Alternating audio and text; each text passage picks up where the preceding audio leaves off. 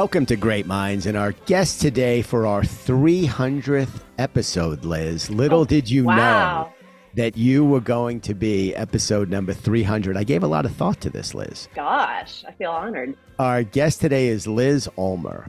Liz is with the Sony family.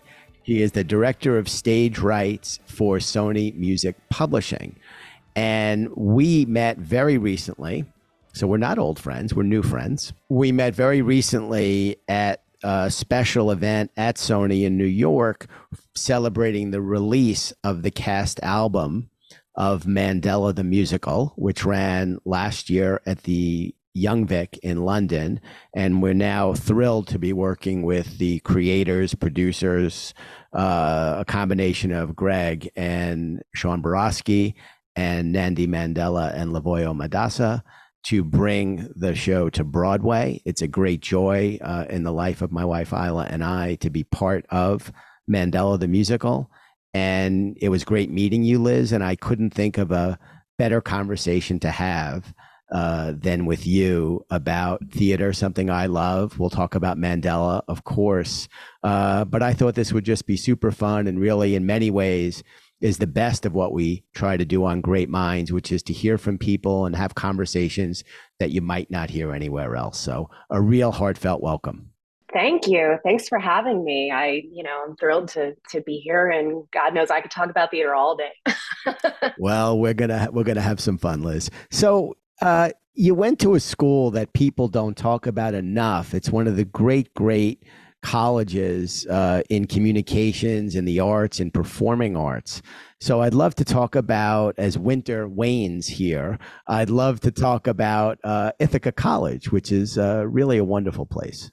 It was my top choice when I was applying to colleges. I was at the time I was looking to get, I actually auditioned for the music program, not musical theater, which is where I eventually wound up. So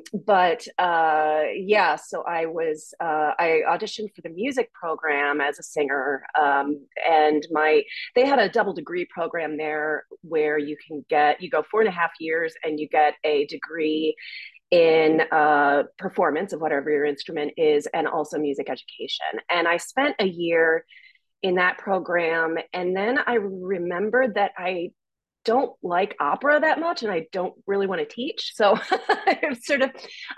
ultimately, I think my goal was always musical theater. And I had convinced myself, no, that's not the smart thing to do. You don't need a degree in it. You can just do it when you graduate. But I did wind up transferring to the theater department, and it was great. It was, I still have some close friends that I keep in touch with there. It's a great community. It was somewhat intense, that program at times, but it's such a beautiful place.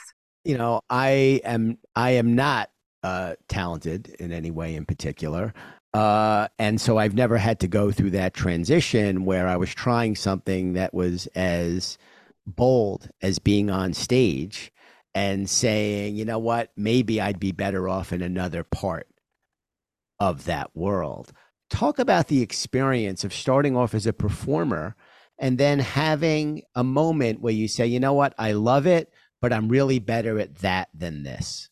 During my first 8-9 years in the city, I was pursuing performing, and I had some good auditions. I got my equity card, Actors Equity, the union, and I started to get fatigued, and I was working on a lot of little projects here and there, readings, workshops, and I was so fascinated by what was happening sort of on the other side of the table, as they say. And I became first involved in what's called dramaturgy, which is basically sort of acting as a literary consultant to playwrights and directors in terms of plot devices and refining characters, and sometimes providing insight into, if it's a historical play, doing research on what costumes would have looked like, that kind of thing. And I enjoyed that, but I actually wound up stumbling into theater management completely by accident, because at age 30 I had gotten a part-time internship with the New York Musical Theater Festival, which unfortunately no longer exists, but it was a large festival where they would put up, 40, 50 shows over the course of a few weeks. And I joined them as a literary intern. And during my time there, I signed on to help with one of the shows as an assistant producer because I thought that actually looked interesting. And what wound up happening was the lead producer had to step back and I had to step up. I had no idea what I was going to do. I just, had to, from day to day, how are we getting from point A to point B? It was really intense, but I found out, oh, wait, I'm actually pretty good at this. And the show went very well. It was very well received. We wound up having more productions of it overseas. And I just kind of went from there. I really loved, I love how in producing and management, you're really seeing the entire picture. You're involved in every aspect from, the development of the script and the music itself to, the production logistics to the fundraising and capitalizing and the financials. And it's really just, it was so fulfilling to me. And just to be able to see a project from its start to its finish was something I decided I wanted to do more of. Well, that's fantastic. There's such a romanticized image of the struggling actor or actress, but that's got to be challenging. It's just making ends meet and the ups and downs of auditions. And, often serendipity or a moment or an accident, that you couldn't possibly have planned for will create the kind of change and opportunity that, happened for you. It doesn't happen for everyone. Yeah. And, I feel very fortunate to still be working in the field that I, always wanted to work in. And if you had told me when I was a teenager that I would love sitting down with financials and doing QuickBooks and, figuring out budgets, I would have said you were nuts. But I do. I love it. I love the nitty gritty of it. And with the acting thing, I miss it sometimes, but I just came to the realization that I felt like I was going to be much more useful and much more fulfilled being on the other side of the table than, auditioning every day to be, play a tree in the next Disney Broadway show. Right, And I right. don't mean to belittle the people who are doing that because it is hard and it takes a lot of craft and a lot of maintenance and strategy, but it just wasn't my path anymore. Right. So, serving as managing director of the New York Music Festival, and then I know you moved on and were general manager for TheaterWorks USA. That's a lot of responsibility. And I think most people don't understand the number of moving parts that are underneath a hood in an engine like that. Yeah, I mean, if you think of a producer of a show, if you think of a lead producer as the CEO of a company, the general manager is sort of like the CFO and a chief of operations. So they're overseeing anything financial. They're working with the legal teams to get contracts going with creative teams, directors, choreographers. They're finding venues, signing those types of agreements. They're involved with things like insurance, payroll, unions is a big one. A lot of working with unions, and just and I mean certainly a GM has generally they're going to have a staff that is helping them execute all those day-to-day things, but they are sort of the keeper of all of those different departments. And it's and working in the nonprofit world where you don't necessarily have as many resources, it makes it extra challenging. It's not a job for someone who wants to work from 9 to 5 and have a good work-life balance. I will Right. say that, Right. Right. it was so fulfilling when I was doing it. But it's all working with people who are passionate. Exactly. And that's the key is, it would be a complete slog if it wasn't for, the community and the collaboration. And again, that feeling of seeing something from start to finish. Fantastic. So, my wife and I go to a lot of theater, and once in a while we'll go to something that's regional and smaller. We saw a wonderful production a couple summers ago at the Colonial Theater in Pittsfield.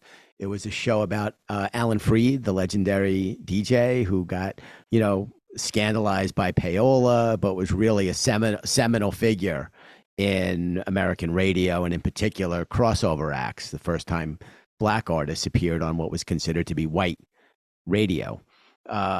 And it was a pretty good cast. A friend of ours, Dave Keyes, was the musical director. George Wendt was in the show. But there's something different about that kind of theater where, sometimes things are more apt to go wrong. At a certain point, something went wrong with a set piece. When you're managing theater at that level, sort of just that cut below, Broadway, off Broadway, things often go wrong. I would imagine somewhere in your tenure between the festival and TheaterWorks that there were some things that went wrong. Oh, for sure. For sure. Yeah. I mean, oh gosh. I mean, I can think of theaters in the at the height of summer that had broken air conditioning, and dealing with that both on behalf of the actors and the crew, and the union implications of that, and these things happen. Air conditioning breaks, and yeah, I mean things like cast members falling ill, and one of the creative team members having to step in, um, you know, having people drop out and immediately having to replace cast members, all these kind of things happen. Right. Yeah, problematic set pieces. Oh, I could go on for hours. Right. But an awful lot goes right too, of course. Yes. Oh, yeah, exactly. So somewhere along the line, you make a transition and move to Sony and to the world of music publishing. Music publishing remains the really only healthy part of what we would call the traditional music business, the big record labels, the business of recorded music. Certainly distribution has changed as, Steve Jobs basically changed the whole game many, many years ago when the labels had a chance to develop their own unified digital format and just didn't really believe in it. Very famously, I think it was Tommy Mottola, who was at Sony, ironically, very famously did not believe in digital, that it would just be a passing fad. He might have missed that one. And creating an opening, Steve Jobs fills that opening initially with the iPod, going way back, and the rest is history. But music publishing has remained a very good business. Talk about what it's like to be part of one of the legendary, iconic shops. I know we talked about Marty Bandier, who had a legendary run at Sony, an icon in music publishing and music in general. But talk about the music publishing world and why you think that has continued to really perform in a very, very real and tangible way. We're going to talk about Mandela, but let's talk about, the music publishing genre in general and Sony, which has a unique place in that world. Well, for anybody listening who doesn't know sort of what music publishing is, it basically, we represent songwriters. That's the essence of it. And that can take many different forms. Sometimes an artist or a songwriter might have their own music publishing company, but they go through us to administer it and do sort of the day-to-day operations of it. Sometimes we will buy out a catalog.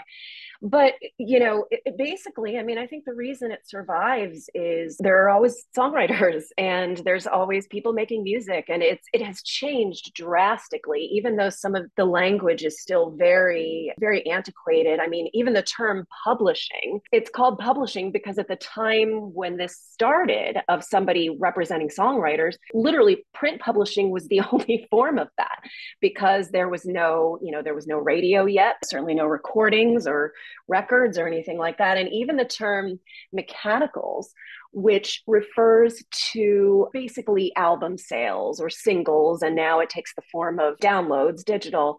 It's called mechanicals because it was born out of the player piano and music boxes. That's why it's called mechanical. So, I mean, you have this industry that has changed drastically, but the intent behind it, which is to foster creativity and get work out there to the public is it's a constant.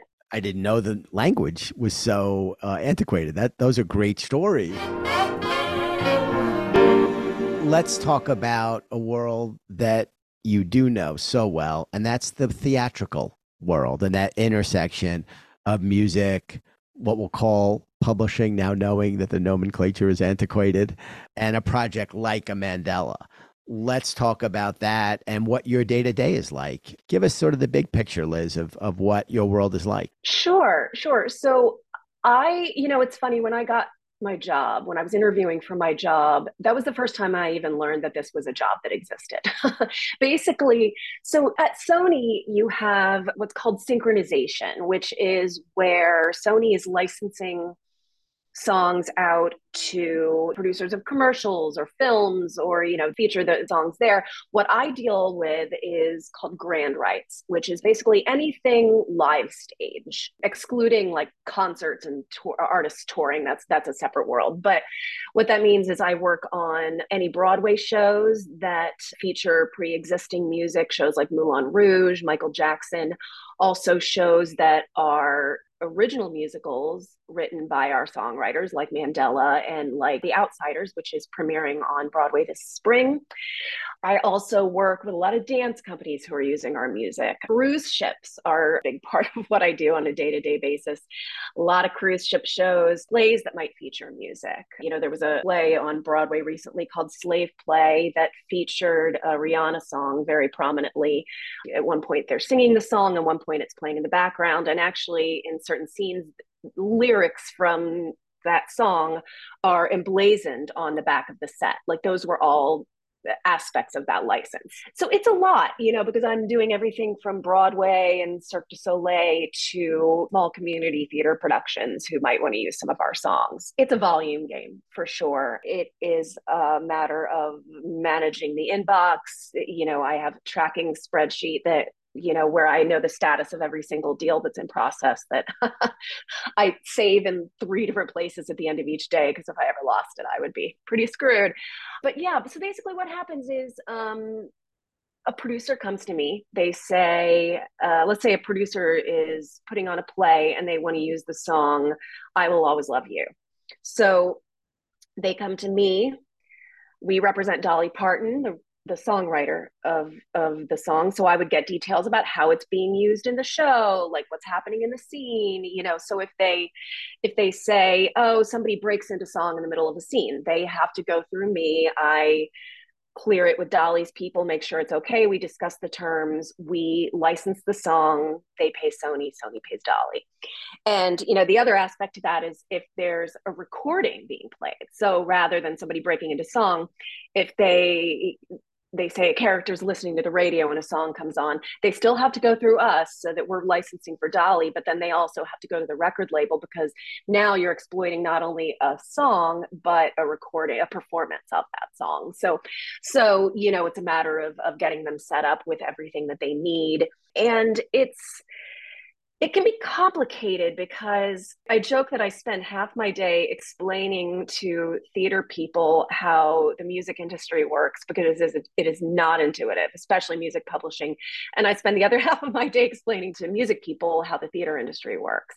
And it's funny, because I used to be in the former. I was sort of learning about the music industry as I was starting to tackle this job, because I knew very little about it. It was sort of a steep learning curve, but it's been an amazing experience to sort of have a toe in both of those worlds and be able to be part of both of those industries. Yeah, it's an amazing evolution. And, you really do have that unique skill set to be able to speak both languages. Yeah, it took a while before I was speaking the music language, and I'm still learning every day, still constantly reading books about it and discovering new aspects of not only the publishing industry, but the music industry in general. Sounds to me like you're getting there. So let's talk about Mandela. When did the project first emerge on your radar? After I started, because the pieces were already in motion, the license had actually already been done, but I was introduced to Greg and Sean because they were planning a concert version of it. This is I started at Sony in September of 2019, and this would have been December of 2019.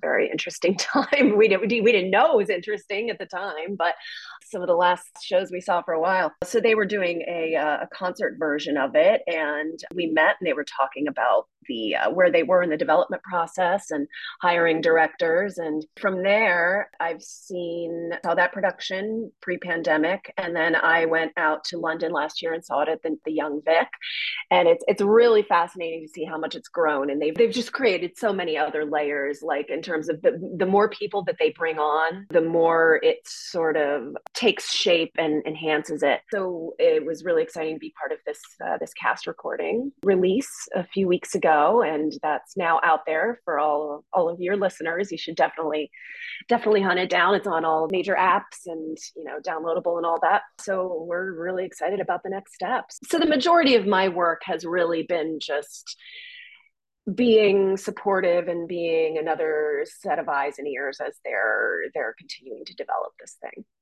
Great. Well, certainly a key part of the creative team. You touched on something that's really interesting, the evolution of a show from the early versions, those workshop versions, to those initial productions, often, almost two completely different shows where something ends up relative to where it began. Mm-hmm. Yeah. Yeah. And I mean, that's theater. It takes a long time. It takes a long time. Not only the logistics of it, I mean, sometimes just the trying to get the show into a nonprofit season, can take a couple of years.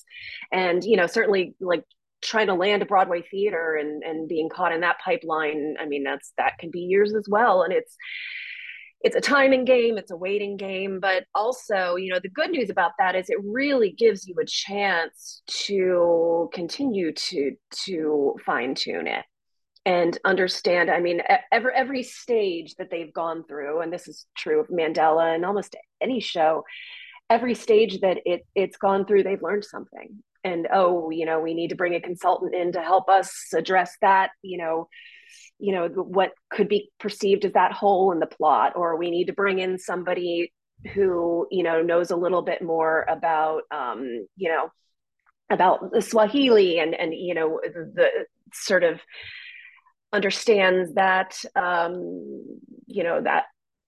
side of things. And it's cool. It's cool. It's sort of like a production is a lot like, you think of it as like a snowball rolling downhill. It really starts with a couple people and an idea, and then it just continues to pick up more and more people. And, it's funny. I get people reaching out to me saying, I want to write, or I'm writing a Broadway show. And this isn't just at Sony. I've heard this, in elsewhere in my career. They say, "Oh, I'm writing a Broadway show," and a Broadway show doesn't become a Broadway show just with the writers. It is a matter of bringing on the right people. It takes a village. It takes a village to make a Broadway show, or even an off-Broadway show for that matter. It's not like a novel where there's a creator and then it just goes out into the world.